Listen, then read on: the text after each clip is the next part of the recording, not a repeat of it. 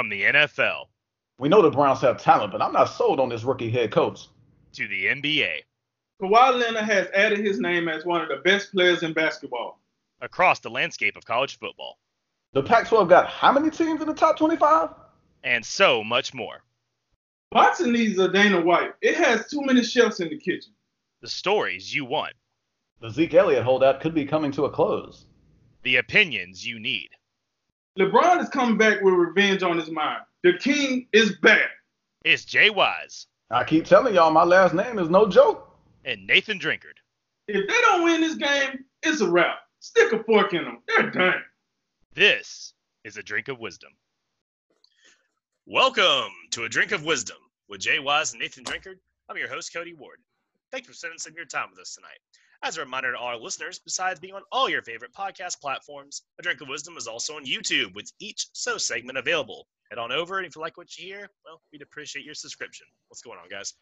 Man, you know what it is. It's the beer, it's the drink, it's the wisdom. Let's go. Let's talk some sports, baby. Hey, I want to all the listeners and the watchers, I want to say happy Juneteenth. For everybody that don't know, 1868 was the official day that slavery was ended and black folk became free folk. And also, I want to say happy Father's Day to all the fathers out there. Let's roll, baby. All right, man, let's do it. In episode 77, Major League Baseball is trending up. Jamal Adams is trending down. We break down our top 10 coach-quarterback combinations in the NFL. But first, let's check in on the NBA resumption plan. 2 weeks ago, the NBA ratified a plan among the owners and players to resume the season in Orlando next month on July 30th. The plan involves bringing 22 teams to Disney World and keeping them contained in a bubble, quote-unquote, with daily testing and strict medical supervision. This week, the NBA released a 113-page manual to further clarify the details of their plan. The plan was praised at first, but amid surging coronavirus cases and social unrest, many players have raised their own concerns about playing. Kyrie Irving and Dwight Howard have been among the most vocal against playing, while players like Austin Rivers and Sterling Brown say more good than harm would come from playing amid players earning salaries to help the cause. So, Drake, after this week, do you think the NBA is more or less likely to play? And are the new plan details enough to smooth things over with the players?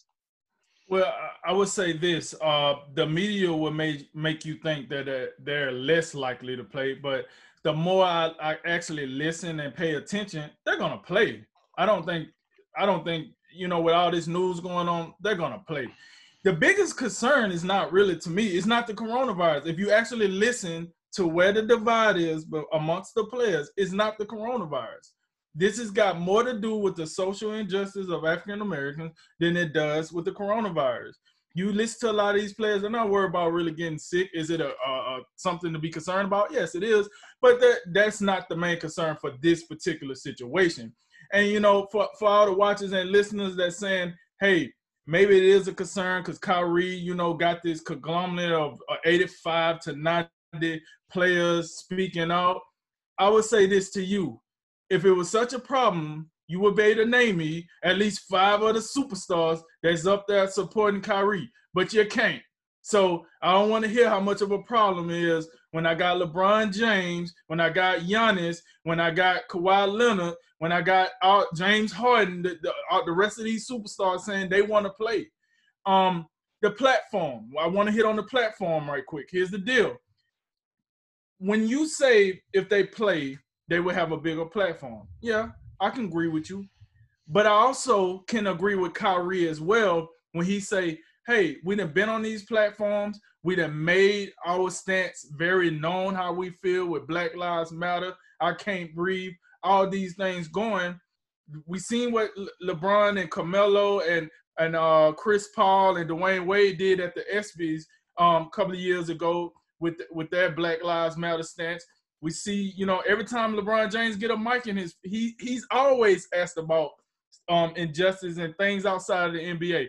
And he always try to give us the most candid answer that he can give us without going too overboard. So these conversations has always been going. No. With all that said, Kyrie did make a very interesting point. I want to point out that he said, listen, sometimes when you want to get a point across, you have to play with drastic measures. You have to take a drastic measure. I'm sorry. And I see what Kyrie is saying. He's saying that we shouldn't play. But the one thing he did bring up in this situation that I thought was downright ludicrous was the fact that he want to start his own basketball league. Well, let me tell you something, buddy. Let me tell you something. NBA been around for quite a while, you know. And unless you're gonna tell me you want to go from making $30 million to $200,000 just to invest all your money into this new basketball league, knock it off. Just knock it off, buddy, because that ain't it. But, you know, maybe he might be serious. I would just like to see what is this going to be, the Big Three League Part 2? Like, I'd like to see where we're going with this.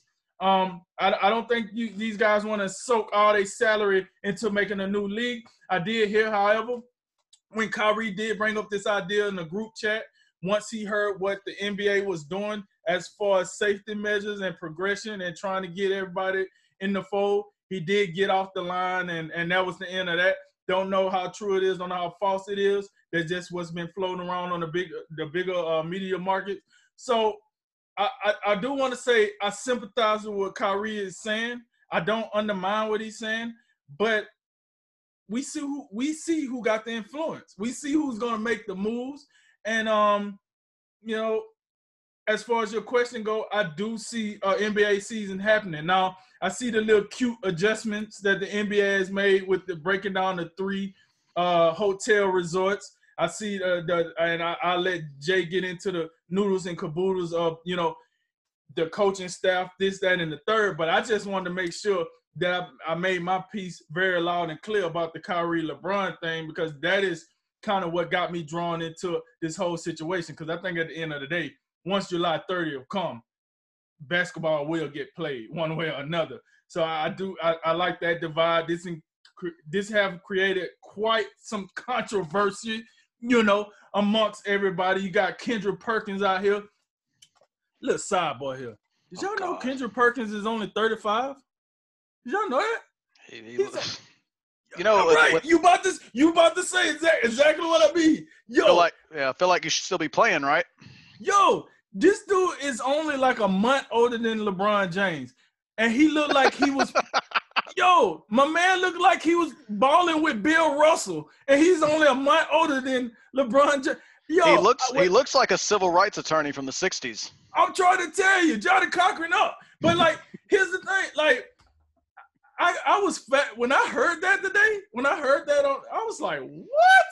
No way. That dude got to be at least 55. So, with that said, you know, I had thrown a little sidebar in there, but here's the deal. We're going to get an NBA season. I think we should get an NBA season. I think you can accomplish 2 goals at the same time and go about them different. You can still protest. You can still do social injustice. And here's the deal. The NBA is not going to force anybody to play. They done made that clear. Adam Silver has made that clear. I'm not going to force you to play. If you don't want to play, you don't have to. But if you don't play one game, you're not going to play none of them. Once you get substituted, that is it for you. You're done for the season. And you do not get paid. And this is some of the things that I think Kyrie and Avery Bradley and Dwight Howard, these are the things they have to realize. It's a lot of players that's speaking out against this that don't make the money that they make, especially Kyrie, for example. Yep. They don't make the money you make. So they can't afford to not play, to be perfectly honest with you.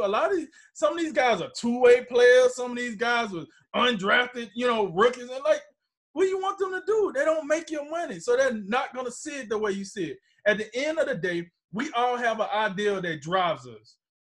Kyrie is not wrong with his ideal, but Kyrie does have to see the whole picture. LeBron has to see the whole picture. We all have to see the whole picture. Adam Silver is doing the best he can. This is I can also say this is a drawback when you run a league that's a player-driven league. You run into this problem because you bet your bottom dollar Roger Goodell is over there like, yo, y'all come with that smoke if you want to. Y'all keep talking about this anthem crap. Hey, we going to fix that too. You see, right? They already think about, okay, I don't want to turn this to NFL. So, but to answer your question, the NBA will move forward. No doubt about it. We're going to get us some basketball. You know what I'm saying? Holla at your boy. And let's see where this takes us. Over to you, Jay. A couple things before I really get into it. Number one, I think that's the first Kendrick Perkins reference we've had in the history of this show, and I hope to God it's the last one, because he doesn't deserve to be on such a great program. The only reason he gets as much camera time as he does is because of his connections to LeBron James and Kevin Durant. I think we can all be realistic in approaching that. And then secondly, in the issue of Kyrie Irving, I'm just interested, and I would pose a question that you don't have to answer. But Kyrie, would you be at the forefront of this faction of players that don't want to play if you were healthy? No, I do want to answer this. Okay, go ahead. You say I don't have to answer. Go ahead. I want to answer this.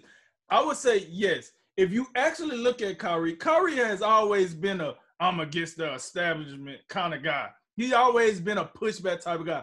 So in that fact, when you answer that, I do think if he was healthy, he still would be doing the same thing. Okay, that's fine. I just want to, and one more thing about Kyrie and the ridiculous notion of starting your own basketball league. Let's think about this. Remember the XFL?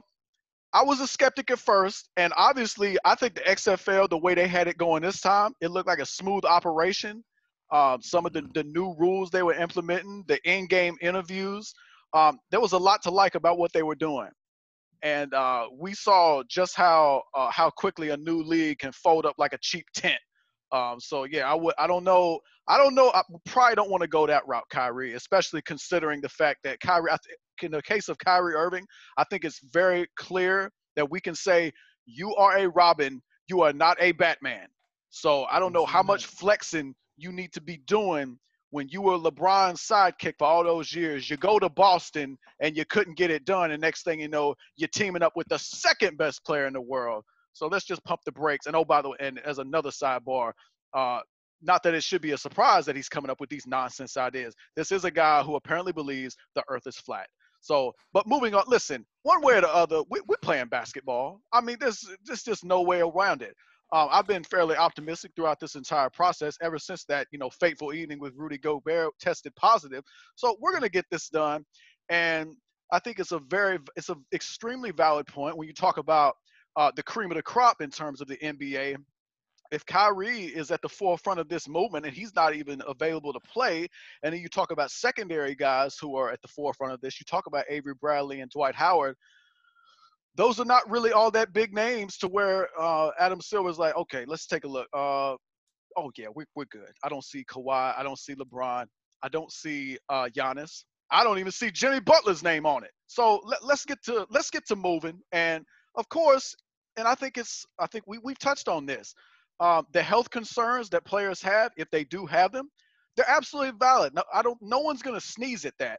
But again, I would say, as I said last week, the NBA's primary objective through getting this thing going and putting these plans in place is the players' health has been at the forefront of the discussion, and that's been the whole objective, is to play this season out without compromising players' health.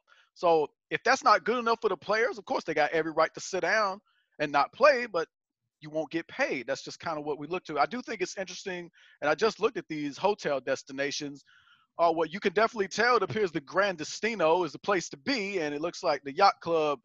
I guess if you're going to the yacht club is the place where they should be going ahead and booking reservations for the regular folks that gonna come through, because they ain't gonna be there that long. So we can go ahead and get that out the way.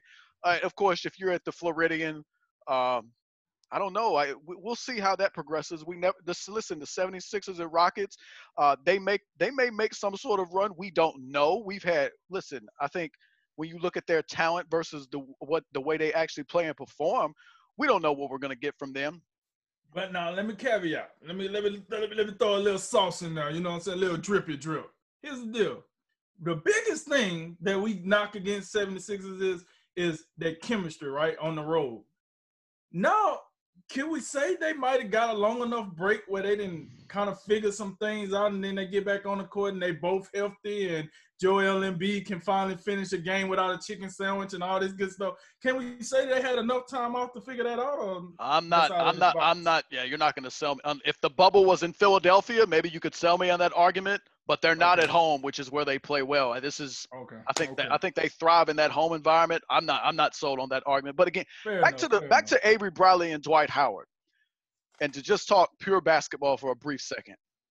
If Avery Bradley and Dwight Howard indeed go forward and they do not play, that is a huge blow, particularly in the case of Avery Bradley. That is a significant blow to the chances of the Los Angeles Lakers winning this chip whenever They're the gonna season play. begins.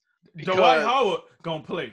Avery Bradley got a championship. He might be able to say, and to me, Dwight Howard gonna play. even if it's just Avery Bradley, I think it's significant because he's their best perimeter defender. And when we talked about, oftentimes we've talked about a third scorer for the Lakers because we know what we're going to get from LeBron. We know Anthony Davis is going to be there, and he's going to be the key to what happens to them. But Avery Bradley, if you remove him out of the equation, their perimeter depth is in serious question, and that will be a huge factor. It's going to be tough to get out the West if you don't have Avery Bradley. Yeah, this whole week, I think the NBA has really put a big effort into kind of smoothing the situation over because, like you said, we talked about 2 weeks ago, it seemed like this was all sunshine and rainbows. We got a plan. We're done. We're rolling. We're going to Orlando. Pack your crap. Let's go.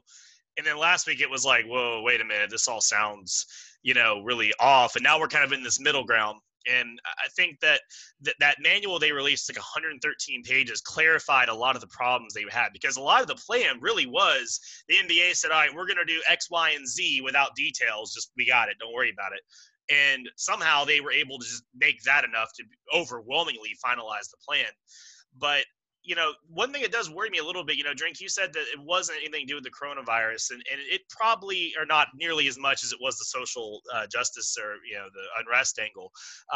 But the cases really are, especially in Florida, going back up quite a bit. The data obviously can be manipulated any way we want, but I want to throw a quick update on it. Since we last talked, so since last week, Florida's added 15,000 new cases and about 900 hospitalizations. Now, the positivity rate, which is your relationship between how many people get tested versus how many people were positive, hasn't risen as much as the total cases, which tells us that, it's more testing, not always that more people are truly getting it than they were. But the positivity rate's of about 12%. It's about what we were seeing in mid-April when this was still pretty high up on the scale there. Orange County, where this is all being held in Orlando, there's 3,900 cases and the positivity rate's about the same. So, a lot of people were talking about the numbers. That's kind of the numbers behind the coronavirus issue there. What really worries me is we're seeing in other sports already, teams are already having to shut stuff down. And make cancellations. University of Texas had to cancel their offseason stuff. The Tampa Bay Lightning, they had to reclose their facilities. And Clemson, like we just said on social media, they reported 28 players and staff members total had to close. And I think the NBA can handle a few people getting the virus, assuming that, a few people get it here and there. I mean, their testing protocols sound really good. They're going to test people multiple times. I mean, it's going to be a solid testing regimen, but unless something sneaks in there, the ones and twos you can handle. But what if we get one of these outbreaks? What if all of a sudden, say the Clippers, 5 players get it? One of them's Kawhi or Paul George.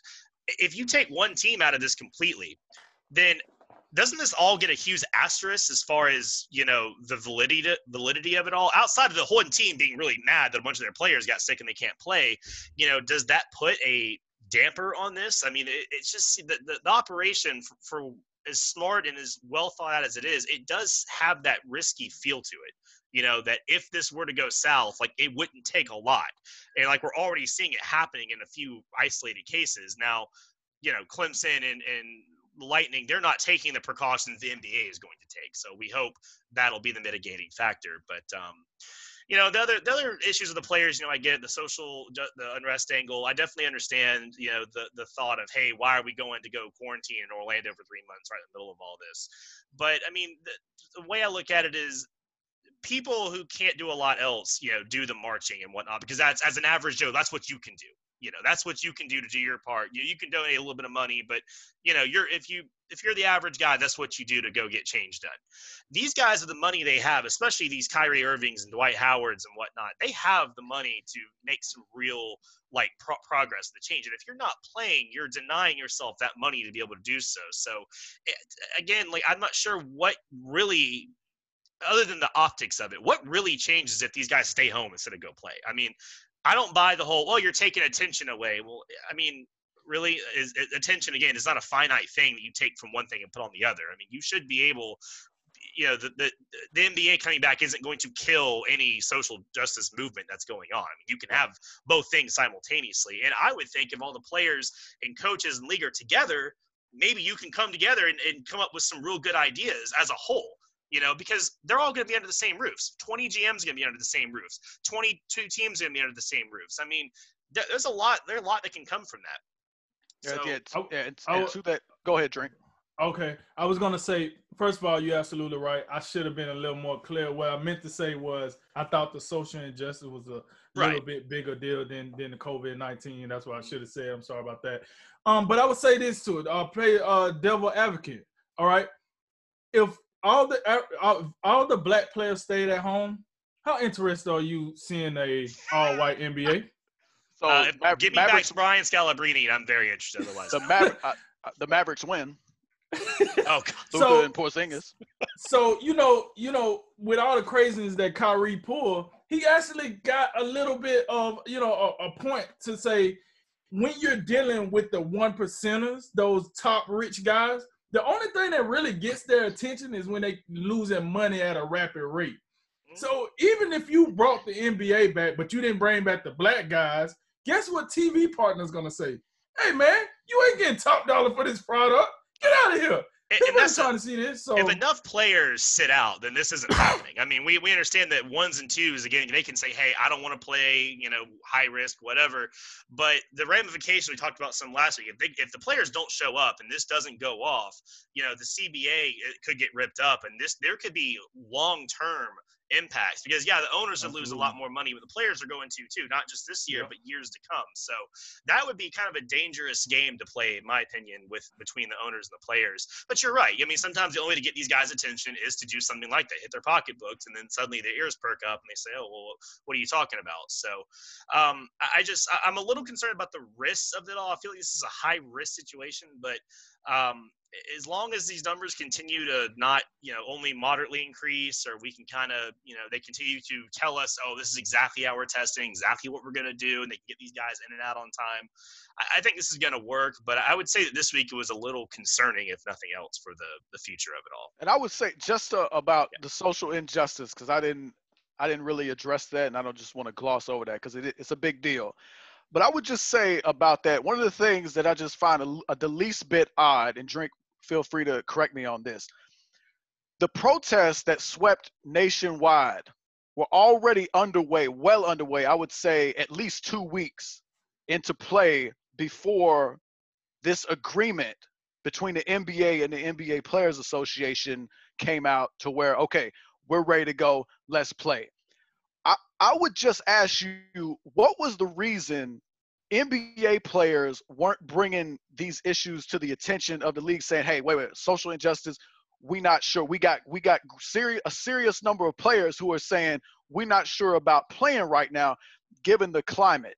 That's just one of the things I'm looking at. Say that seems a wee bit weird, because when you look at it, you had an agreement. The NBA Players Association and the league said, we're ready to do this. My issue has been, since that agreement, why is all this stuff, the reasons not to play, coming to light? I feel like this. I think the players that had the grievance, they felt like their voices wasn't big enough. So they probably had to calm down, they brainstormed, they got together, and they found the right person once, Kyrie got in the mix to say, all right, this guy can be our representation of the players that got a problem with what's going on in the country right now. Because let's be real here. If this was Spencer Dinwiddie, like, what are we talking about here? Like, I'm sorry to say, I'm not saying Spencer Dinwiddie's words don't matter. I'm not saying his opinion don't matter, but let's be real here. We're like, wait, what? So, I think they wanted to make sure they was coming to Adam Silver with the right thing. That's why at first we didn't hear no names. If you remember correctly, we just heard there was a phone call with like 65 players on it. Yep. We didn't hear no names. Then as the story got bigger and bigger, Kyrie came out, Avery Bradley came out, Dwight Howard came out, and these names. And then that's when it really took off, when we started putting names to who felt that way. So I think they just had to sit down and try to organize it a little bit so they could get taken a little more seriously than just coming out with, some random nonsense or whatever the case might be. Yeah, and real quick, Odd and two, the NBA has always been the forefront of progressive thinking and change and whatnot. So I would also give them a little bit of time, maybe work on this. Maybe they can Adam Silver, he can sit down with some of these players and come up with some more programs and initiatives and things like that. NBA's got a lot of money. And again, you talk about Kyrie's basketball league experiment he was talking about. You don't have the resources the NBA has. You're not even a fifth or a sixth or a seventh. I mean, you can leverage the NBA in the situation and say, hey, we don't want to not play at all, but we need to make sure that our message isn't being lost in the sauce here when we go to Orlando. I think the NBA would be much more receptive to that than say the NFL would be. I don't know how they're starting to kind of turn heel a little bit, but so I think that the players, might want to use this constructively versus destructively, if that makes sense. All right, guys, we turn to the MLB with the latest admit their own restart. Last week, we broke down the latest regarding the offers and counter offers between the MLB and the MLB Players Association. This week, negotiations have picked back up, including a face-to-face meeting between MLB Commissioner Rob Manfred and MLB PA Executive Director Tony Clark. The latest negotiations are proposing a 60 to 70 game season, starting with spring training next week, an expanded playoff format, and a season ending at the end of September or early October. Now, while the sides are close, a deal still seems far away, with two sides disagreeing about revenue splits, salary advance forgiveness, and money for social causes, among other issues. So, Drake, does it seem like the MLB and MLBPA are close in this week, or do you see a deal getting done soon? Well, I sure as hell hope so. Hey, they call baseball the America pastime, and it's damn sure gonna be the pastime and they don't get it together. Absolutely the past. The past with the gravy on it. Listen, here's the deal. I don't know the ins and outs of baseball, and I'm not gonna sit here and act like I do. That's what I got Jay for. He'll fix me up. But I just gotta think this commissioner, as smart as he is, this player association rep, as smart as he is, you gonna tell me that you really gonna sit here and keep fumbling around and mess around and don't have a season? I mean, I look at both sides. I get what the player's saying. We want more games so we can get paid. The owner's saying, listen, we done lost so much money, we would not be in the green no matter what we do. So if we play, it's to the advantage of the players. I got all that. Somebody got to eat their pride and make this happen. The commissioner, he down there on his knees begging to get this done. I mean, man, my man down here like, come on. He'd have been on ESPN, please. He'd have been on Fox. He's like, what do I got to do? Do I got to go to the local, get on the corner and start advertising myself? Like, what I got to do? Help me out here. So, with all that said, like I said, I'm more of, I take the mindset of the common guy, but here's the deal. We're going to get hot and spicy. I'm going to pass it over to Jay and let him tell y'all the ins and outs of this whole debacle. Yeah, it seems like that we're heading in the right direction. We don't have a deal yet, but the last few days we've seen the league come up with a proposal, and the Players Association have a counter proposal. The league wanted 60 games, I believe, and the Players Association wanted 70 games. And when you just take into account those two numbers, I mean, it seems pretty simple if you just boil it down to number of games. Cut that in half. We have a 65-game season. Let's get it moving. Obviously, it's probably not that simple. There's other factors in play. I think salary advancement, we were discussing this earlier. That's one of the that's one of the hang-ups that seems to be in play right now. I don't think any of us are 100% sure of what that's all about.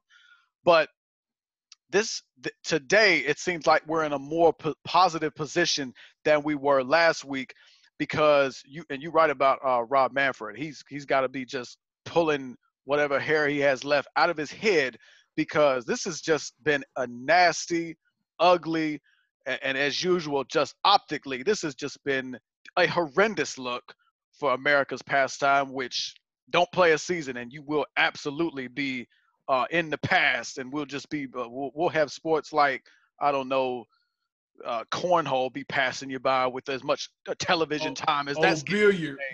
Yeah. Throw it, sprinkle in some darts too. But and one of the things that the commissioner, he's kind of been a little wayward recently, saying, on one day saying, okay, we 100% going to play ball. And then it seemed like the next day he comes out and says, you know what, now I'm not so sure if we going to play. I, can't get it together.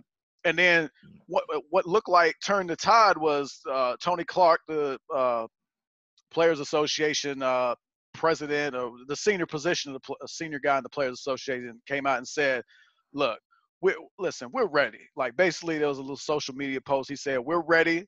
Just tell us when and where. And the players kind of went out and they ran with that when and where theme. You had Max Scherzer, I believe it was Monday night. He came out with on social media, posted a little when and where thing. And then the next day, you had the likes of Mike Trout and Bryce Harper getting in on that action. So, that's the old juice on Twitter really getting this thing revved up. And the players throughout this entire process, the more and more I think about it, the players look pretty good in this instance. It looks like they've been saying the right things, doing the right things, and they've had their disagreements for sure. But it seems like the league and the owners, and to some extent Rob Manfred, they just haven't done a very good job managing this situation to the point where we're looking back like 3 months ago almost. They had a deal in place, and yet we're well into June now, and we're talking about negotiations that we've seen and offers to where we're talking about around 100 games. Well, now you continue to, dance around the issue and circle the target, and now we're sitting here talking between 60 and 70 games. So the more they can't get on the same page, the less games they're going to play, the less money players are going to make, and it's just an all-around bad look. But I will say, one of the couple of things interesting from the Players Association, I think when we talk about the revenue lost, I'm absolutely in the big picture. I think expanded playoffs, I don't like them. I didn't like the NFL expanded playoffs, what they got going on. But in a situation like this, when you talk about the playoffs is where baseball makes its money. And in that case, I believe in this situation right now for this season, expanded playoffs are probably a way to go, because I think that's where you can get more eyes on these games. And obviously there's going to be some teams in there that shouldn't be in the playoffs. But I think this is one of those situations where that extra money, you're going to take a little bit of, I would say, average to, dare I say, below average baseball, just to rake in a little bit more of that television revenue. So I think that is a positive in this case, although in the big picture, I'm not for it. And then the universal designated hitter, the National League has not gotten on that page yet. Pitchers still bat in the National League. But I think trying that out, maybe you try it out for this year and next year, see how it goes. And, of course, as we know, I think in all sports, more offense leads to more viewers. So I think that's a good move. I got a question for you, Jay. Now, you said the American League don't use the DH, right? National League. American League's had it for quite a long time now. All right. So is that something – would that be something that's difficult for the NL to do, or like what are we talking about here? It's not difficult at all. And historically, it's kind of one of those things I've never really looked into to see why those two leagues are not on the same page. But it's definitely been in the conversation of baseball lately, to progress towards the designated hitter across the league. And I think the general consensus is that the National League is going to get there eventually. They just haven't yet, but this could be one of those moments to where you're going to go ahead and we're going to have designated hitters across the board. Okay. Yeah, so there's some really encouraging signs here, like over from what we had from last week to this week.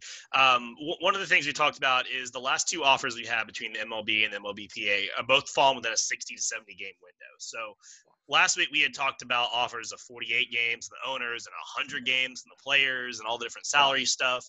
And it's encouraging to note we've kind of fallen into a much more definable goalpost of about 60 to 70 games. Additionally, we can also look at this and say the last few proposals have included the players' full prorated salaries, so that doesn't seem to be a sticking point anymore. The MLB offered a few situations where, yeah, we'll play more games, but you're not getting paid your full salary amount, which in the last few, like basically since the start of June, no proposal has not had a full prorated salary. So I think you have some points where a negotiation isn't going to be required too much more. And I think your final deal is going to kind of fall into some of those goalposts. But it doesn't feel like this is almost done, because it's easy, like you said, Jay, just go, hey, 65 games split down the middle, let's go. But, as Lee Corso says, not so fast, my friend. The first issue is that every game you add onto the season right now is worth $25 million in player compensation. Every game you add is more money out of the owner's pockets because they're losing money every game that's played this season. The 3 whatever billion dollar loss gets cut up into games, and every game that's played in the season, they lose that much money. So the owners, obviously, they want the shortest possible season. They want to get this in, they want to get out, and they want to get to the postseason where they have the most money to be made, especially with the expanded playoffs. Like you were talking about, the MLB playoffs are going to be 8 teams this year and next year, which is expanded from what it normally is.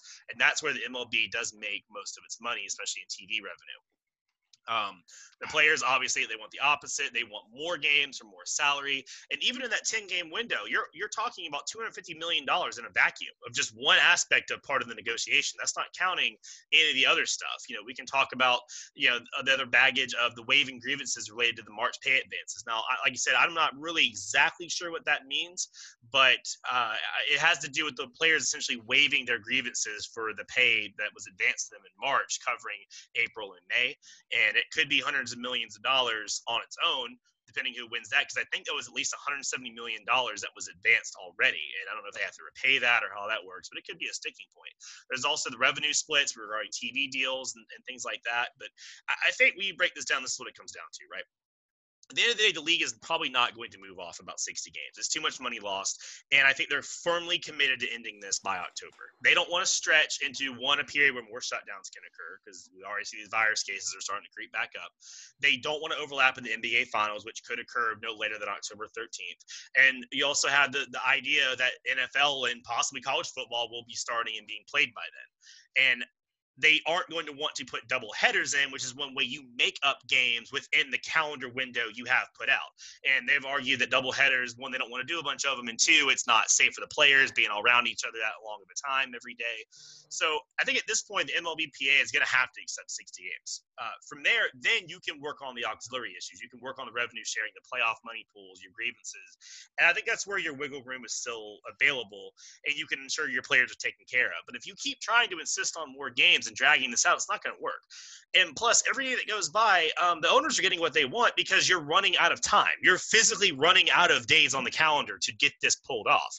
I mean, they're already talking about one of the proposals will be starting next week. I mean, starting spring training. So there just physically isn't that much time to do this. And every day you drag this on, the owners are going to win because you're going to run out of time to cram games into a season. So if you sit on 60 games, you get your full salary, you bargain for a few deal sweeteners, you can get the show on the road. But like I said, I think at this point, every day that goes by, the MLB is winning, and the players need to probably realize, like, okay, at some point we've got to just cut this off, get a deal, and get underway. All right, move on over to the NFL with some surprising news. Jet safety Jamal Adams broke a stale news cycle in the NFL by saying he apparently wants out of New York at mid-contract extension talks.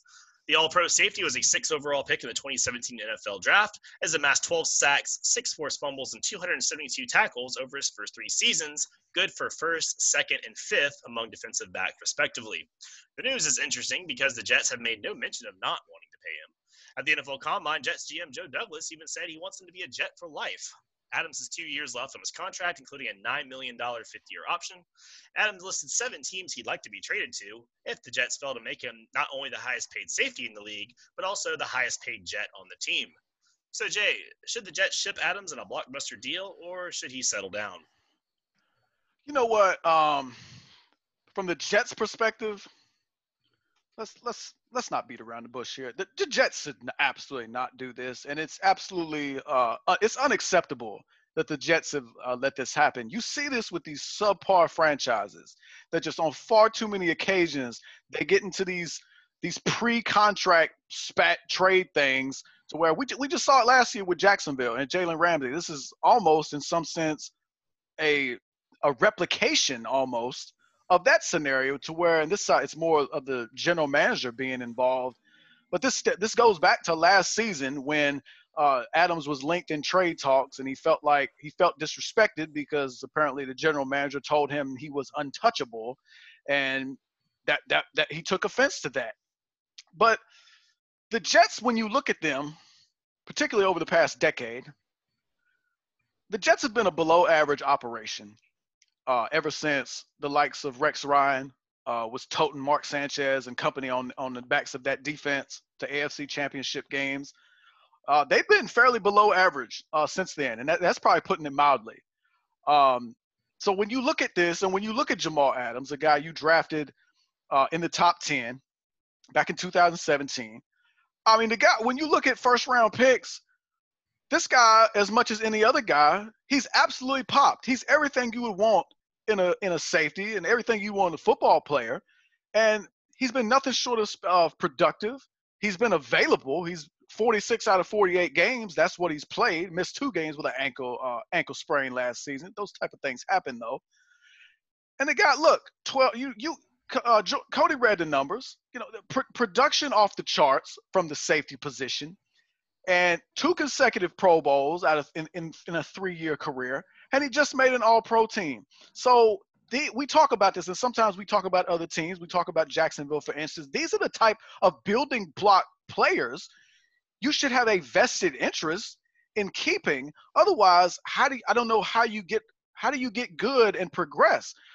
Because the New York Jets, I mean, they're not going to be a juggernaut anytime soon. We don't see that, but we will admit and we will admonish the AFC East is somewhat open this season. There's no longer Bill Belichick is still hanging out there, but Tom Brady he's moved on to Tampa Bay. So that stranglehold that the Patriots have had on this division for the past 2 decades, that appears to be over unless we get some unforeseen performance from Jarrett Stidham, but we'll see how that progresses. But the Jets have a chance here. They have a chance to be competitive. I think they got some sort of a chance to compete for a wild card spot. I like Sam Darnold. I think he can play. We'll see. Maybe, I don't know, maybe we get some semblance of Le'Veon Bell. Maybe Adam Gase figures out to use Le'Veon Bell. But Greg Williams is an exceptional defensive coach. I think he's made more with less many times in his career as an NFL defensive coordinator. The return of C.J. Mosley, that's a big deal for them. We know Quinnen Williams is going to be a star in this league. So, and I've said this on several occasions. They have superstar talent at 3 levels, at every level of this defense, up the middle. Quinnen Williams, C.J. Mosley, and Jamal Adams. I don't know why you would risk botching that just because a player wants to be traded. Number one, Adams has 2 years left. They picked up his 5th-year option, so he's under team control for the next 2 years. This is not something they should do right now. He's cheap, and to me, the Jets have to take great care. They have to do everything they can to repair this relationship. This can't be a thing where you just ship him out of here. Oh, well, he's not happy. It's too hard to try to mend this relationship, so we go ahead and get him out of here and take what you should get. So I tell you, if you walk out of, we talked about the Jalen Ramsey deal earlier. You get anything less than 2 first-round picks for this guy, because remember, he's cheap for the next 2 years. You're getting an all-pro safety for 2 years on the cheap relative to what he's going to command on the open market. So you're going to have to give up some serious draft capital to make this happen if I'm the Jets, and you never know. You go ahead and mess around with Houston. Bill O'Brien, he'll give up a whole draft class for this guy. That's what we've seen with him do with trades recently. But to the point about the list, because I know we've been talking about the list, I would say the team that should be most invested here, and there's a couple things I'm looking at when you rule out these teams. Number one is, who do you got at safety right now? Is there a real need, and is this going to be a tremendous upgrade? Number two, what's your salary cap situation? Unless you're just saying, hey, we'll take Adams for 2 years and then we'll cut bait with him. I guess you could do that if you're a team that isn't looking too hot in the salary cap regard. And the third one is, have you paid your quarterback yet? Because we know there's half of these teams have not paid their quarterback yet. Lamar Jackson, he's going to command a huge contract. Deshaun Watson, Patrick Mahomes, we know these guys are getting paid. No, there can be no question about it. And Dak Prescott, from what I've heard, he has not signed a contract yet. That may be breaking news to some. I don't think it should be. But listen, at some point or other, from everything they say, hey, we're going to get it done. They've been talking about it for, it seems like, a calendar year now, so we'll see. But they have not paid that quarterback. For those reasons, none of those teams The Texans are in okay shape in regards to the salary cap. None of those other teams are in particularly great shape for the salary cap. So I ruled all them out. But I would go straight to to the team that should make this move. And it was a team that Ryan Clark reported that Jamal Adams is also open to playing for, and that would be the Tampa Bay Buccaneers. And here's why. The Buccaneers are all in right now. The Buccaneers, there is no futuristic avenue for this team. Tom Brady's down there for 2 years, and that's it. That's probably going to be the end of the GOAT's career. You brought in Rob Gronkowski, another piece to win right now. You brought him on out of retirement. You traded up one draft pick just to make absolute sure you could solidify that left tackle position. We've been talking about there's been 2 areas of critical need for the Tampa Bay Buccaneers. It would be the offensive line. They got a left tackle. We'll see what happens with him. And then that secondary. My God, that secondary. I'll say this again. When I look at your secondary and the name that I recognize the most is Carlton Davis, we have an absolute problem that we need to get rectified. And absolutely, this is the Tampa Bay Buccaneers for all the win now moves they have made up to this particular juncture. This is something that they should be on the phone right now with Joe Douglas trying to make this happen. And I don't particularly care what it takes to if they have interest in Jamal Adams, there should be no amount of draft capital they won't give up to win right now, because you got a great chance. And Jamal Adams is the type of player, because we talk about the front 7. We talk about guys like Shaq Barrett and Levante David. There are some real pieces to like on that front 7. I believe they were top 5 defense against the run last season. And when you look at that secondary, if they can get something back there, and Jamal Adams is the type of player who can change the game. If they can get him, I believe that puts them on par with the New Orleans Saints in the NFC South, and you could make a great argument, and you could probably make me believe that they're the favorite. All right. So I would like to give everybody a visual of this hot steaming pile of what we got going on with the Jets. So the Jets organization, New York Jets, this trash bin right here, right? You're holding up the Jags, man. That's the wrong one. Oh, I'm sorry. I tried to send it back to Amazon to get the right one, and they wouldn't take it back. Hey, to the viewers actually watching via YouTube, you notice it's red, so they hot trash too. Oh yeah. Best believe it. So we got the Jets here. Jets organization, trash bag. Boom. Sam Darnold, trash. He's not trash. He went to a trash organization. I'm sorry. Let me be clear. I'm sorry. Sam Darnold, you in the trash can. Jamal Adams, you in the trash can. Quinnen Williams, you in the trash can. C.J. Mosley, I hope you got something left in the tank because you in the trash can now. Le'Veon Bell, you'd rather go bowling, so I guess it don't matter. Now you in the trash can. All right? I say all that to say this. I don't know what the hell the Jets are thinking, but evidently building a winning franchise ain't their goal at all right now. I don't know what they trying to do. I don't know if they want to devalue the franchise. I don't know what they want to do. But winning is not the goal. And here's why I say that. When I'm looking at when the Jets drafted Jamal Adams, right? Drafted him in the first round. You passed up many of quarterbacks. You passed up a bunch of players you could have probably brought in that you needed for Jamal Adams. And you think to yourself, all right, if they draft a safety, this dude better be the best thing smoking. He better be an all-pro. He better be top 5 in a bunch of categories. Well, if you don't say, let's get to the categories, shall we? Sacks since 2017. Oh, what do you know? Number 1 is sacks for safeties. Ain't that about it? Okay. Forced fumbles. Oh, I'm sorry, 12 sacks. The lead, be number 1 in that stat. Forced fumbles, 6 of those. That's number 2. Oh, okay. How many snaps has he played? Once again, you know my thing. The best ability is availability. And evidently this young man, he's available. How many snaps did he play?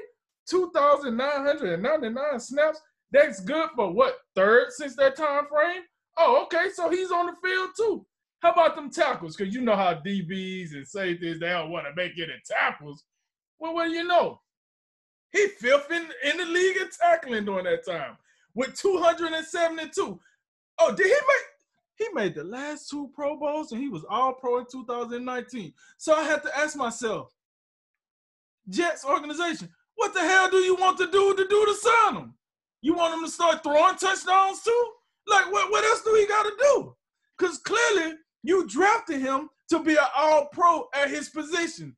Clearly he's an all-pro at his position. You drafted him to be a game changer on the back end. Clearly he's a game changer on the back end. So I wondered to myself, I feel Jamal Adams at this point.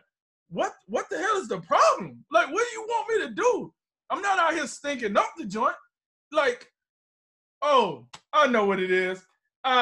It's the salary cap, right? Oh, we got to pay these other dudes. We got to pay the quarterback. We got to pay. Oh, just C.J. Mosley and Le'Veon Bell? That's it? So is it a money problem or you guys just don't like me? I'm going to go with the fact that you just don't like me. I don't know. So now I'm going to request a trade. Now, Jay laid out this trade to these teams. Evidently, every team he named outside of America's team, these are playoff contenders. These teams are playoff contenders. And then you got, Jerry Jones boys down there. So I'm looking and I say, well, let's go with the Ravens, where they got an all-pro. Let me ask you. I'm gonna ask you this, Jay. What's more important, an all-pro safety or all-pro quarterback? Quarterback, right? No, it's not a trick question. It was a serious question. So they got an all-pro quarterback that they gotta pay. So they do. Maybe not. Maybe not there. Let's go to the Cowboys. All right. Well, Dak is not an all-pro, but he is a Pro Bowler, and hey, he seems like he might or might not have the Cowboys over the barrel, so they wouldn't even. Yeah. They wouldn't. Yeah, and just to butt in real quick, we know the Cowboys have paid. They've maxed out a lot of guys at a lot of different positions. Exactly. We seen they let Byron Jones walk out the door because they couldn't pay him. So all of a sudden they're gonna get a change of heart. Oh, knee slap and bring Jamal Adams in? Probably not. The Texans. Now, Jaden hit it on the head. Bill O'Brien, the GM, is known to pull some tomfoolery at the 12th hour. But I think that ownership that's in the basement, wherever they at, over there playing a illegal poker game. I don't know what's going on. Somebody told me that ownership, they might have seen them in that same parlor that the Patriots owner was at. I don't know. When they come out of that dark hole, wherever they at, I'm assuming they're like, nah, maybe not. Maybe not. We're gonna pass. And by the way, they got their own Pro Bowl quarterback that they gotta pay in Deshaun Watson. So we're gonna pass on that. Chiefs, are we serious? Are we absolutely serious? First of all, the Chiefs have a all-pro safety. First of all, Tyrann Mathieu, that right now is better, if not, more experienced than Jamal Adams. So I don't think you messing with that. And plus, you got the best gunslinger in the business that you got to sign, and it ain't going to be cheap, buddy. So let's go ahead and pass some Chiefs right quick. The Eagles, now in that situation, when the offseason started, they needed a lot of secondary help. Since then, they have addressed that secondary up, down, left, right. Holla at your boy, put in that combo for the cheap. And Carson Wentz is already paid. So this team seemed to already have their act together. But if you had to do a scale from 1 to 7, or 1 to 8, the Eagles probably be top 2. But at the end of the day, I can understand if the Eagles pass because they have been putting in work in their secondary.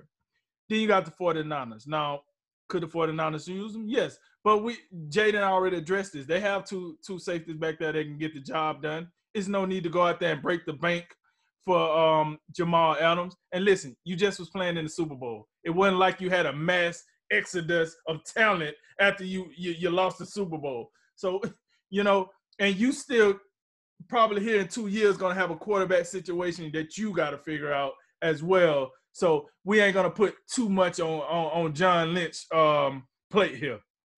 Then you got the Seahawks. Sidebar here. We like to get on Bill O'Brien for some of the moves. The way the Seahawks been messing around, I wouldn't be surprised they pull some bull crap too. I'm just be honest with you. They don't want to pay anybody to protect Russell Wilson, so they might just spend the money on defense so they don't have to pay anybody to protect Russell Wilson. I just want to throw that out there. But here's the deal. They got some guys on their back end that can get the job done just as well. So I think Pete Carroll, he looks, he say, nah, too rich for our blood, we out.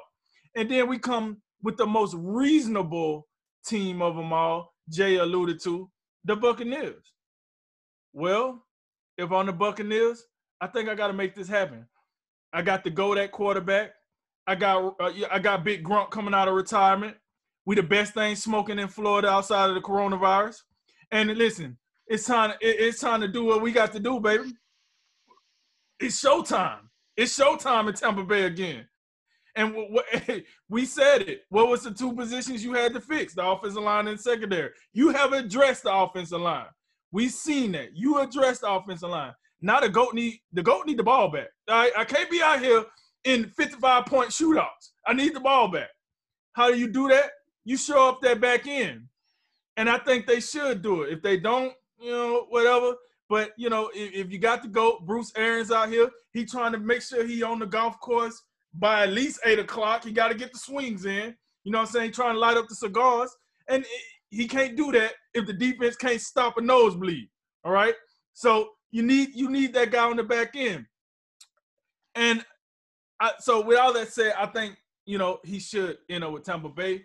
We'll see. But I find it interesting, right? He want to be the highest paid safety. And I'm looking at Eddie Jackson contract here at $14.6 million.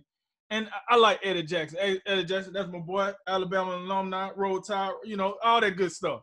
But I don't know if Eddie Jackson, I think he might have had one season that was probably as impressive as what Jamal Adams has done so far. I don't know. I mean, I don't understand why the Jets is not playing, why they're not paying Jamal Adams. The more I look at this, I'm like, what do you want from the guy? He's available. He's playing top-notch football. I don't know.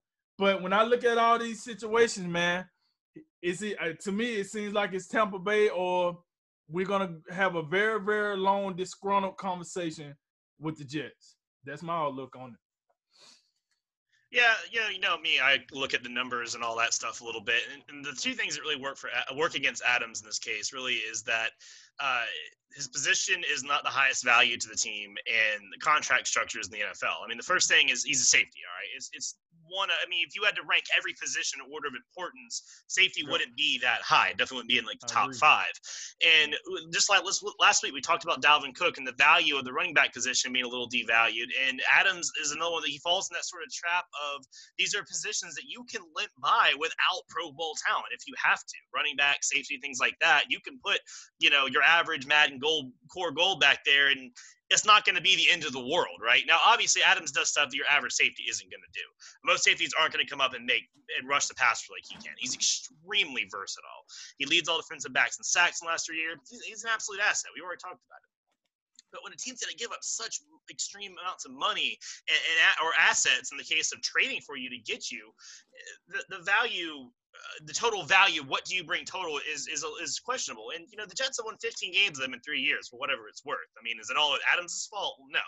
But obviously he's not someone that can just hard carry a franchise and turn them around on his own. I mean, again, that's not Adams' fault 100%.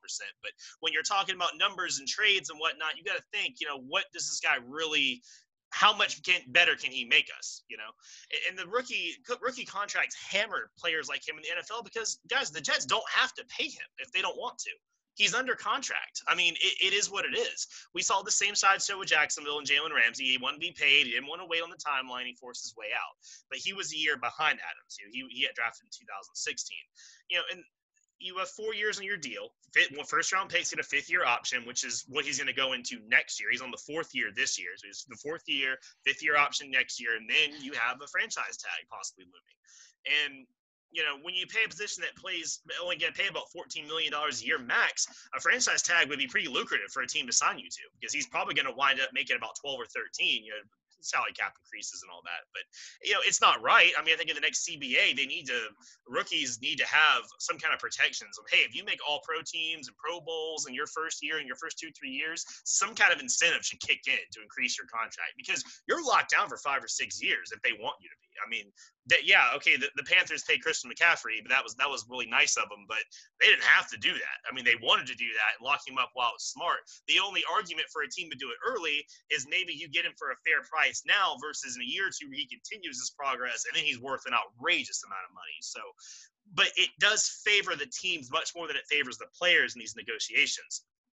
And it sucks because Adams is essentially getting paid market value for one of his first 5 years, and he's playing well above that every year he's played. So, it's not right, but the Jets are in a position too where with the coronavirus and the uncertainties, man, just not huge contracts right now is really dicey. And some teams are going to play it safe. They're going to play it close, and it's unfortunate for him. But if they don't have to pay him, if he still has to show up and play football anyway, you know what I mean? Like there's something to be said about maybe not just going overboard and just throwing the money at him just because he wants it right now. I mean, he's only in coming into year 4 of his really essentially a 6-year deal. So I get some reasons why the Jets wouldn't do it. Now, like y'all made the case, he's far better than most any safety in the league. I mean, he's probably the best safety in the league if we lined him up, or at least among strong safeties, he's definitely the best. So, should the Jets maybe do that? Yeah, but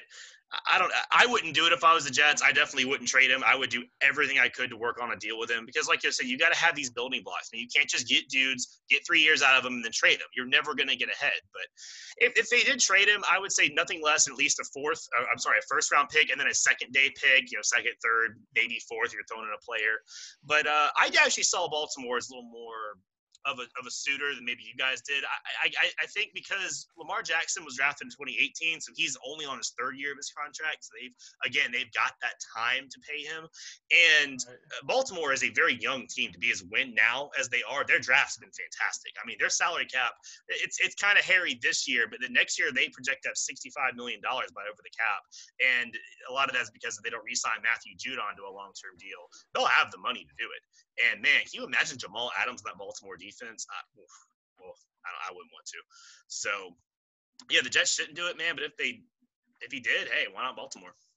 Yo, now, Cody, I got a question for you because you said something about franchise tag. So are you saying after they pay him the 3.5 in 2020, then the 9.9 in 2021, then they could franchise tag him? Yeah, I mean, why not? When his contract be up? No, because after the 5th-year option, he would then have a 6-year of a potential franchise tag. I think that's what Dak Prescott's looking at right now. Well, that 5th-year option, they pick up that option, and then that would be the end of his contract. Yeah, that's the end of the contract. Yeah, right? when that contract runs out, that's when that player is eligible for the franchise tag. Yeah, so he would be going into the 6th year. They could choose to use their one franchise tag on him if they wanted to, and they would have to pay him as a top 5 safety, but it would only be about $13 million probably. So am I hearing it? So you saying after he does his 5 years, because he's mandatory, he could do 5 years because he's a first-round pick. Mm-hmm. Then the Jets can make him do a six year. Yeah, with the franchise tag, it's the same thing with Dak Prescott right now. Even though he didn't have the 5th-year option, but he's still the 4-year contract with that fourth round. You only get one franchise tag. So would they use it on Adams? We don't know. I'm just saying the Jets have up to 6 years of potentially force playing, but they can keep your services for up to 6 years. Yeah, what he's saying is they could potentially they could use it on somebody else, but he would be a prime candidate. They could use it on that team. So that's crazy. That's crazy. Yeah. But anyway, but back to the point of the Jets as an organization. This is one of those situations where these teams, the relationship between players and executives, these executives and these coaches as well, when you have a budding superstar like a Jamal Adams, you gotta take great care in making sure you're on the up and up with this guy and he's happy, because the problem was the reason the contract became a thing, in my estimation, was the dangling of Adams last year in trade talks, which is just ridiculous. Why you would make such a move, especially after, according to Jamal Adams, he was told by management, and they shouldn't say this because at the end of the day, it is a business, and agents need to do a better job of letting players know. I know they're young, but they got to understand this early because they can hit you quick. It's a business. You're not untouchable, and I'll tell you why. We just saw Tom Brady, the GOAT, best, most accomplished quarterback of all time, and where he at now. New England had to make a business decision, and he up on out of there. So if they could do it to Tom Brady, you Jamal Adams, you're a fine player, all pro. But if they can do it to Tom Brady, they can do it to you. I mean, it's 20 years late, but yeah. It happened. You never would have imagined that Tom Brady would play somewhere else, but they had to do it. All right, guys, let's wrap up tonight with a look at the ranking of the best quarterback-coach duos in the NFL. Colin Cowherd had a segment on his show this week ranking the top 10 quarterback head coach duos in the league, so we figured, well, why not do our own? The duo has to be equally considered, so a great coach like Belichick might be left off the list with a subpar quarterback, or vice versa. So let's run them down, Jay. Let's hear your top 10. Can you be somewhat polite? Could you have said unproven? Why you got to crush the guy like that? We don't know. I have but seen listen, nothing to the contrary. That'll be something, Jared. Go ahead. Yeah. Anyways, for this list, I thought the top 9 that I had, I thought they all absolutely deserved to be in there. I really did. The 10th one, I got to tell you, I struggle with, because there's a lot of quarterbacks that just, I mean, you would think we could slide them on in here. And maybe they got a coach that's kind of weighing them down. You'll see what I'm talking about as this segment progresses. And on the other side, you got a really good coach, but you're not sold on the quarterback. So the 10th spot was tough. But listen, I'm taking the flyer on this one. We'll go Phillip Rivers and Frank Reich. It's a newly formed relationship. It's going to be one of them one year wonders, perhaps. I think they should have an opportunity to win the AFC South. And I got them at number 10. At number 9, we coming in with Jimmy Garoppolo and Kyle Shanahan out there in the Bay Area in San Francisco. I mean, you got to have them in here somewhere. They did just go to a Super Bowl. Now, you can also say I'm not going to have them all that high, because I believe this Super Bowl, the running game was a great deal to do with this. The defense, especially that pass rush, they had a whole lot to do with what they were doing. But Garoppolo, he did his job for most of the season. I think Kyle Shanahan, he's one of the great young offensive minds in this game. And he's got to be in here at some point. Number 8, this is one of those situations where it's really one side, because you'd like to have a good coach and a good quarterback in here. And that's not to say Matt LaFleur is not a good coach. But I'm not all that impressed. But you know what it is with Aaron Rodgers. Aaron Rodgers, contrary to some of the executive belief system up there in Green Bay, he's not done. I think he's going to come out with a vengeance this year. I think he's going to have one of his best seasons, and we'll see. Maybe Matt LaFleur, maybe he can show me a little something extra. But it's hard when it's Matt LaFleur, you're not going to be no higher than 8th. Another one of them newly formed relationships. We got the GOAT down there in Tampa Bay, Tom Brady, and we got Bruce Arians. Bruce Arians, when you look at the vast majority of his career, he's had success at multiple stops. He's worked with Big Ben Roethlisberger in Pittsburgh. He's had time with Andrew Luck in Indianapolis. He's worked with Carson Palmer, took Carson Palmer to a Super Bowl.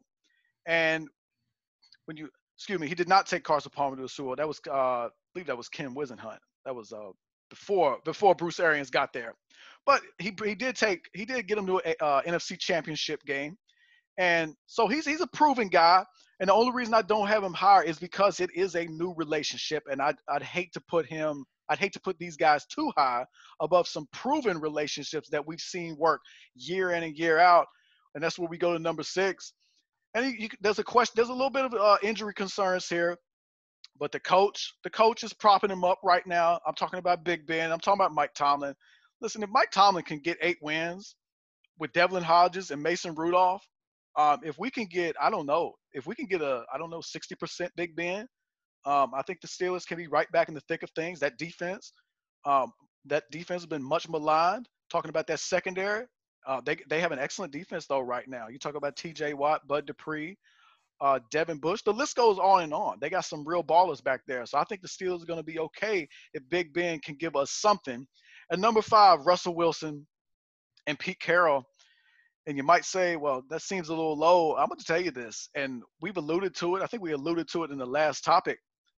Russell Wilson, I think he's the second best quarterback right now in football. Only one I've got above him is Patrick Mahomes. There's just something about Pete Carroll. I'm just not enamored with Pete Carroll lately. I'm just not seeing enough impact coming from the defense ever since the Legion of Boom has went by the wayside and fell apart. And listen, we've talked about this on multiple occasions, and many others have as well. Ever since that 2nd and 1 interception in the Super Bowl, it just hasn't been the same there. And as great as Russell Wilson has been, I don't think Pete Carroll's been quite as good. So that's why they're at number 5. I'm going to go to a team that's won a Super Bowl a little bit more recently, not with the quarterback that's starting for them and just got paid, but we cannot forget 2017, Carson Wentz was an MVP candidate. If he had not gotten hurt, he would have rolled to that award. And Doug Peterson, you got to give him credit. He got Nick Foles. Had Nick Foles in there winning the Super Bowl. In 2018, Nick Foles and Doug Peterson, they won another playoff game together.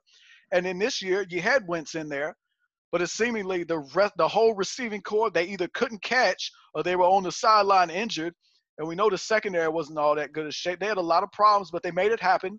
And that's a great combination. I really like those guys together. And then you get to the super elite guys. Listen, the reigning MVP on the cover of Madden 21. You know what it is? It's Lamar Jackson. He got to make some improvements. We can't be going out with no playoff wins continuously. We got to get that rectified. But the reason I got them this high, and you may think this may be a bit high, but listen, John Harbaugh, when you talk about coaches, and this is one of the things I'll talk about from time to time in terms of coaching. Coaches are sometimes, they're so rigid in the fact that, okay, it's all about my system. We talked about this with Jay Gruden last year and Dwayne Haskins. It's all about the system. No, it's not. You make a system to fit the player's strengths. That's exactly what John Harbaugh led the Ravens to do last year, and they made it happen. They were built on the running game. They mixed in some passing. Lamar Jackson, they used his absolute best ability, and they made it happen. Number 2, the relationship that has been now it's been the longest and truest now that Belichick and Brady no longer together. That would be Drew Brees and Sean Payton. Listen, I'm going to ride with these guys and Drew Brees walk away. They've been that prolific. They've been that outstanding. And I see no reason to where that doesn't continue. Drew Brees, he's had some suspect performances in the playoffs, but he's also had some unbelievably tough breaks in the playoffs the last several years. And we'll see, but I still think they're the best team in that division right now. We'll see how the Bucs progress. But then at number 1, and there should be no suspense as of what we was leading up to, Patrick Mahomes and Andy Reid. I'm not even going to say much about that. It gets no better than those two right now. All right, here we go. You know what I'm saying? Hot 10 right here, coming in at 10 is, the newest duo on this list.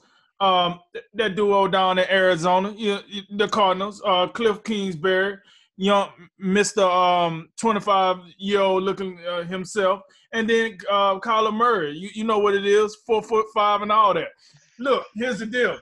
Both of these guys, first-year rookies, rookie head coach, rookie quarterback, and dare I say they played in the toughest division in all of football in the NFC West, and they looked pretty good for their first year doing it. Now they had to build upon that, and we seen what Bill O'Brien did, so he got a target to add on to Larry Fitzgerald. Number 9, I'm coming in with Pete Carroll and Russell Wilson. Now, Jay just mentioned, on this list, you're going to have like lopsided production. Like maybe the quarterback is carrying the coach is carrying the quarterback. And here's the first one on my list. Here's the deal. Pete Carroll is a defensive head coach. But I will say this. In that Super Bowl where they made that outrageous play on the 1 yard line, at that time, if you actually think about it, Pete Carroll pretty much, even though he's a defensive guy, he pretty much said, I'm going to pass over my instincts and go with the talent, and I'm going to go with my quarterback. Since that time, these guys have been locked at the hip. Now, has he helped them out with get him premier talent on that offensive line? Absolutely not. But, hey, here's the deal. He sold the form for Russell Wilson when he made that play, and now here we are. Number 8, Bill O'Brien and Deshaun Watson. Now, listen here, folks. I'm talking about Bill O'Brien, the coach, not Bill O'Brien, the GM. Please cut him some slack as a coach. I know as a GM, get him out of here, folks. But as a coach, he does his thing. And Deshaun Watson has benefited from him doing his thing. Deshaun Watson has been a mainstay in the playoffs for the AFC, no matter who, just I think DeAndre Hopkins, he has a big part to do with that as well. But Bill O'Brien can coach. Deshaun Watson can play quarterback. I think that combo does matter. And then we got Sean McVay, the guy, just a couple of years ago, we thought he had a double brain. He was the smartest guy in the room. He was a boy genius, all this and some. They just played in the Super Bowl a couple of years ago, him and Jared Goff. Now, for me, I think Jared Goff is a straight, flapjack. But it is what it is. The proof is in the pudding. They paid him, and he's not like a god-awful. I'm just not a big fan of him. But when you talk about quarterback-coach combos, I do think that's a top 10 duo in today's NFL. Number 6, I go with John Harbaugh and Lamar Jackson. Here's the deal. I like to talk about the best ability. The best ability is availability. Another ability I want to talk about is flexibility, and that's what John Harbaugh is all about. Here's the deal. This guy could, just like Jay said, he could have been out here talking about, hey, this is my system. I've been doing this for years, and it's been working. Now he seen Lamar Jackson and was like, listen, we're going to have to change. Oh, hey, we're going to have to change some stuff up. You see that guy? Oh, yeah. Go ahead and let's trade up back in the first round and go get this guy. Oh, yeah, you know what time it is. Hey, put up the Bentley. It's time to get the Ferrari out. You know what time it is. Let's roll. So I got to give him credit. Even though a lot of people want to say John Harbaugh is not an offense coordinator, not a defense coordinator, he was a special teams coordinator. I don't care what he was. Clearly he's smart. Clearly he know what he's doing in the NFL. He had a lot of success, and now he's going to have even more with the best thing smoking right now outside of Mahomes. But we're going to get to that a little later. Now, and number 5, I got Bruce Arians, the coolest cat in the building with the GOAT, all right? It's the GOAT. Like, what are we talking about here? We got Mr. Kango and the GOAT. You know they number 5. I don't care if they haven't played one game together or not. That's just a cool combination. So you got to put some respect on it. Number 4, I'm coming in with Kyle Shanahan and Jimmy Garoppolo. Here's the deal. I do agree with Jay. It's hard to give Garoppolo a lot of credit when that run game was the driving force.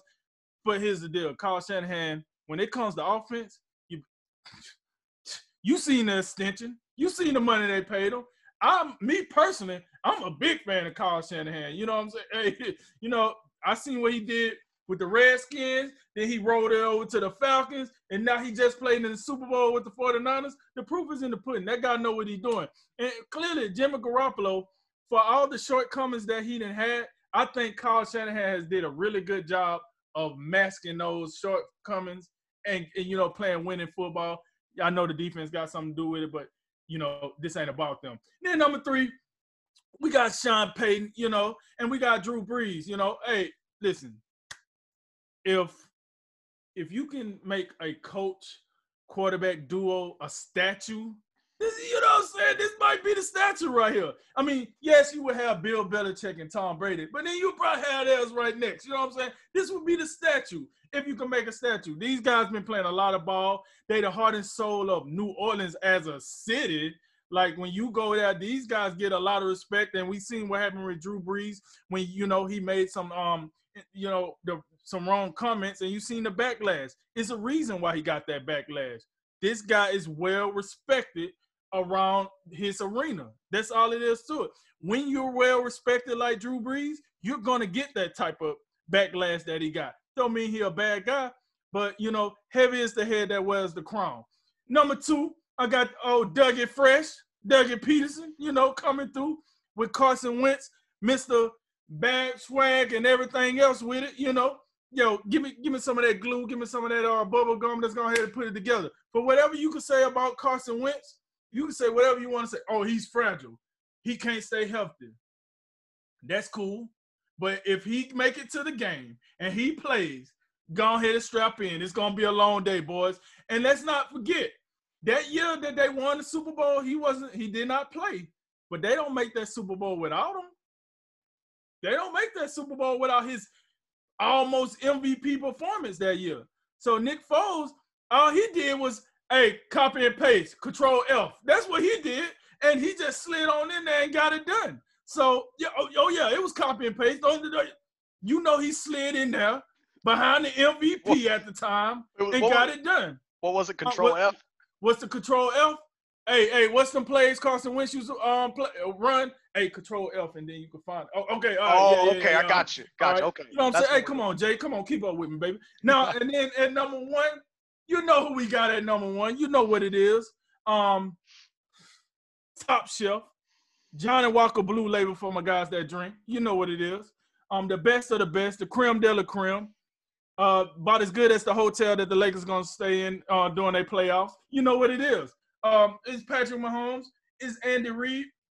And you know, I want to say Andy Reid has always been a top-notch offensive mind in this game. You know, he came up short a few times, but he finally got that guy that can put it all together and put it where he needed. And, you know, listen, they the number one combo, and they deserve it. And they just get started, if you ask me. So, you know what I'm saying? That's my 10.